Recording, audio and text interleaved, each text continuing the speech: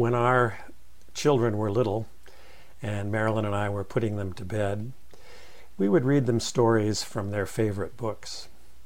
These were stories they had heard many times. They already knew how the stories ended, but they wanted to hear them again. There was something comforting about knowing that no matter what the trouble was, the characters came through to the other side. They asked me to tell them stories about my childhood, especially the ones where I got into trouble, where I did something dumb, which was quite often was found out, and then everything worked out. I've often quoted Dag Hammarskjöld in my sermons and classes. Forgiveness is the child's dream of a miracle by which what is broken is made whole, and what is soiled is made clean again. Daddy, tell me the story about the time you got run over by your friend and his horse. Tell me the story about when the cow kicked you across the barn floor and Grandpa found you staring at the ceiling. Tell me the story about when you flooded the chicken house and scared all the chickens. Painful experiences with no particular happy endings at the time, but redeemed over the years with tears and laughter. Pain plus time equals humor, says Lenny Bruce. Humor is chaos remembered in tranquility, says James Thurber. Time doesn't so much heal as it redeems painful memories. You can't unremember stuff. As I have said many times before, we remember stuff so we won't get hurt again.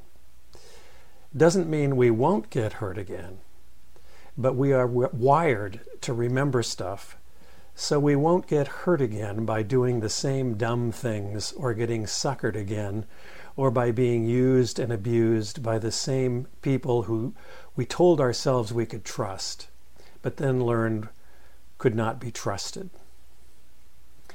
And we never forget those experiences. We can only tell the stories, and in the telling of the stories, reframe them, recover what is lost, and place them in a larger narrative of redemption. That's why we have therapists and writers and poets and comedians and filmmakers and spiritual directors, and especially friends who, when we say, I may have already told you this story, don't say, yeah, I've heard that before, even if they've already heard it many times, because they know you need to tell the story. They know that you need someone to listen to the story, because telling the story is when something new happens. Most of the stories in the Bible are like this. We come back to them again and again, even though we have heard them before, and we've heard them so many times. We think we know them, and then we hear them again, and something new, something remarkable happens. It's as if we are hearing them for the first time. There is a comfort in a familiar story, something reassuring. But there are also surprises. Before they were written down, these stories were told over and over again from memory, generation to generation, mother to daughter, father to son. The story of Joseph is one of these kinds of stories. Jacob gave him a coat of many colors, or closer to the meaning of the Hebrew word, the coat with long sleeves, which means he didn't have to do any work. Joseph had dreams that belittled his brothers. Worse still, he told them about these dreams. Joseph was Jacob's favorite, which caused hard feelings and lingering resentment among his brothers. It inspired hatred. They plotted to kill him.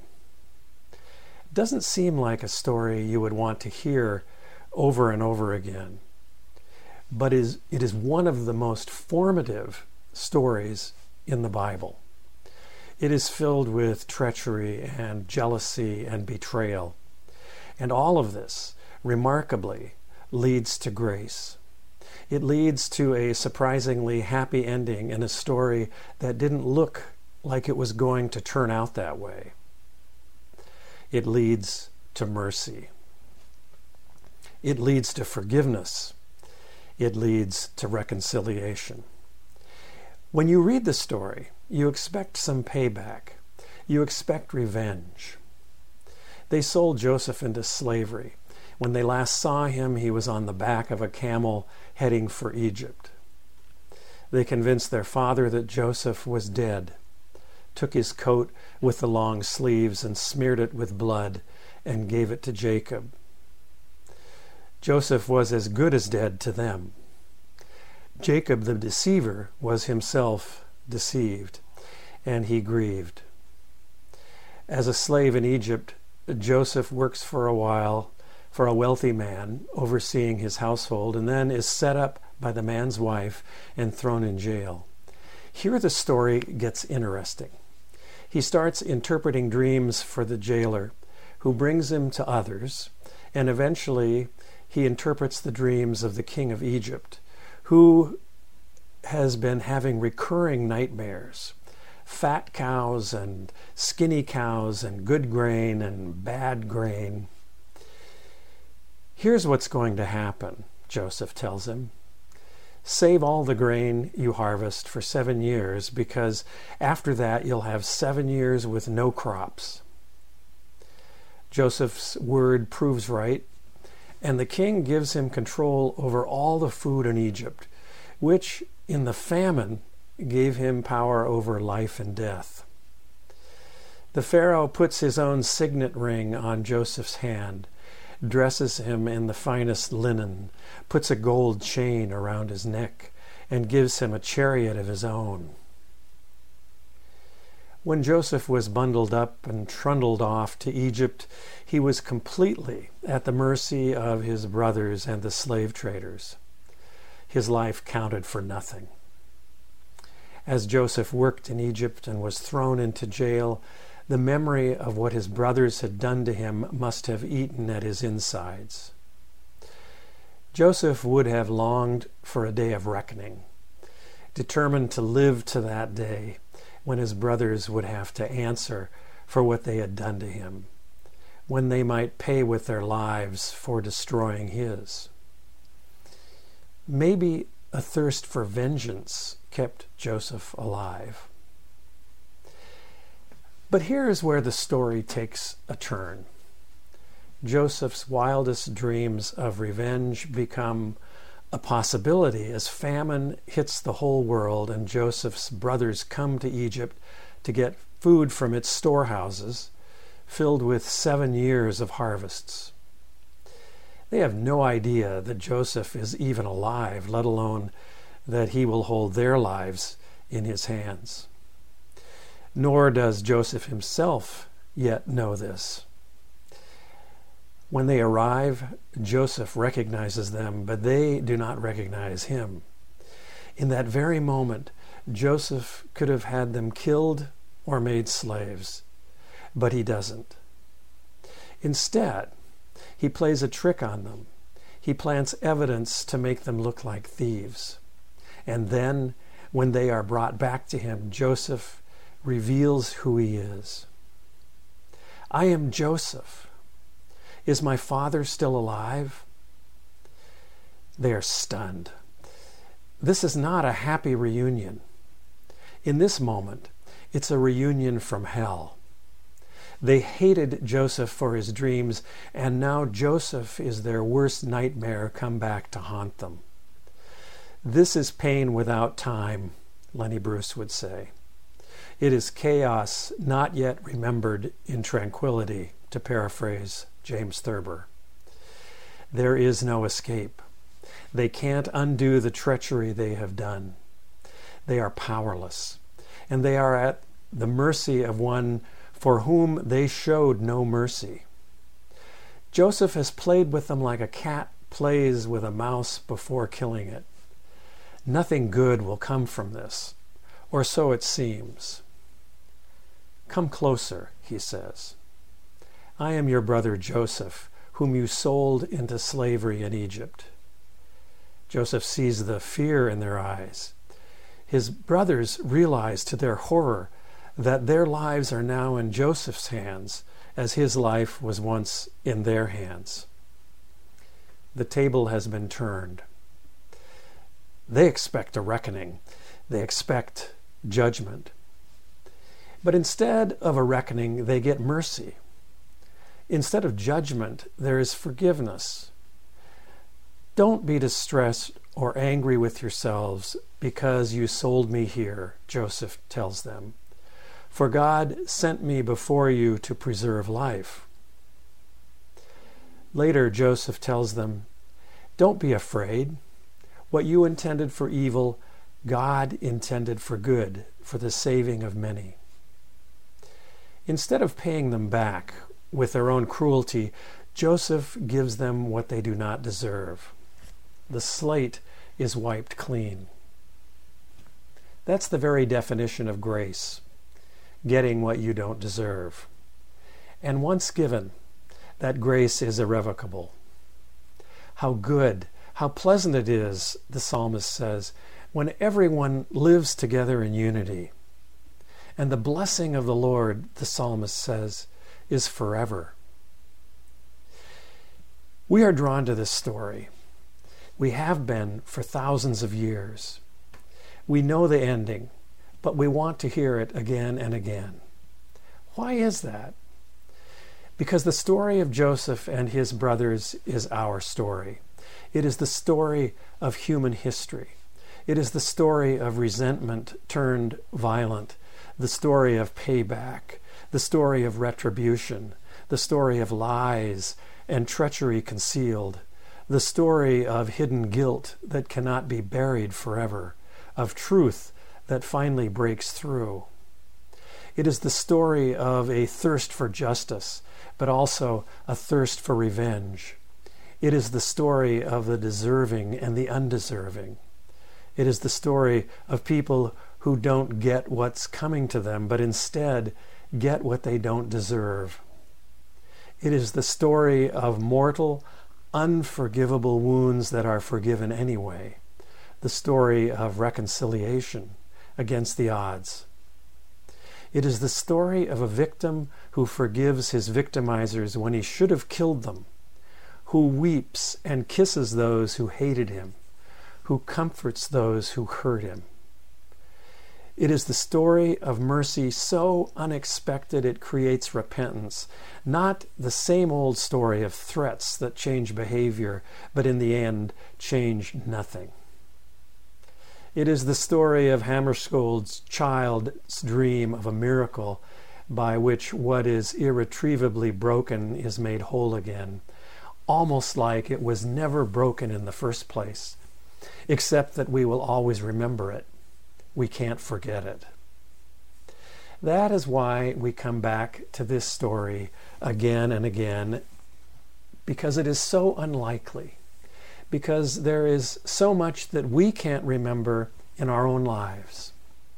Daddy, tell me the story of the time your brothers sold you into slavery and you wanted to make them suffer for what they did, but you didn't. It is, for Christians, the story that is played out in the cross, where the beloved Son is cast aside, rejected, and killed, and weeps for those who are killing him. Forgive them. They don't know what they are doing. We keep coming back to this story because the ending is so unexpected and unlikely. In this, we find hope against the odds, an irrevocable and stubborn grace that turns everything on its head, through which life begins again. In Romans, Paul asks, has God rejected his people because of disobedience? By no means. It only makes the mercy, the surprise ending written by a gracious God, that much sweeter. In Jesus' story of the lost son, everything changes when he comes to himself, when he realizes that his Father has always loved him, that the ending he wrote for himself is not inevitable, that it was never inevitable, and he turns and comes home to the arms of a weeping Father. We can keep living in the twisted world we have created for ourselves, or we can imagine another ending in the irrevocable grace of God, where there are beginnings without end. God wraps forgiving arms around a defiled humanity, and that changes everything. Jesus never worried about getting his hands dirty. He was always touching the unclean. With his touch, the unclean became clean. Love your enemies, he said. Bless those who persecute you and spitefully use you. You love those who love you? What good is that? Anyone can do that, he said. It's the same old story, getting what you deserve. My story, Jesus said, has a different ending. You get what you don't deserve. So in our gospel text, an outsider, a Canaanite woman, gets what she does not deserve, and the story has a happy ending. Deserves got nothing to do with it. No one deserves mercy. That's the whole point.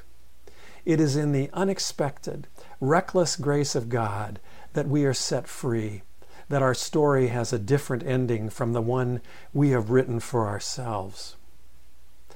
It is in this reckless grace that the story we have written for others takes a turn, and they are set free. And it is irrevocable. We may turn away, but God's mercy remains in spite of us, not because of us. God keeps giving it away. What is the ending of the story you have written for yourself? What have you broken that you long to be made whole? What is the story that other people have written for you, that you have come to believe is inevitable, a story with a bitter ending? The good news is that it's not inevitable. The rest of the story is still being written by the irrevocable grace of God. God in his mercy is not through yet. Have no fear, Joseph told his brothers. What you intended for evil, God intended for good, for the saving of many. The story has a happy ending, and nothing is lost. Amen.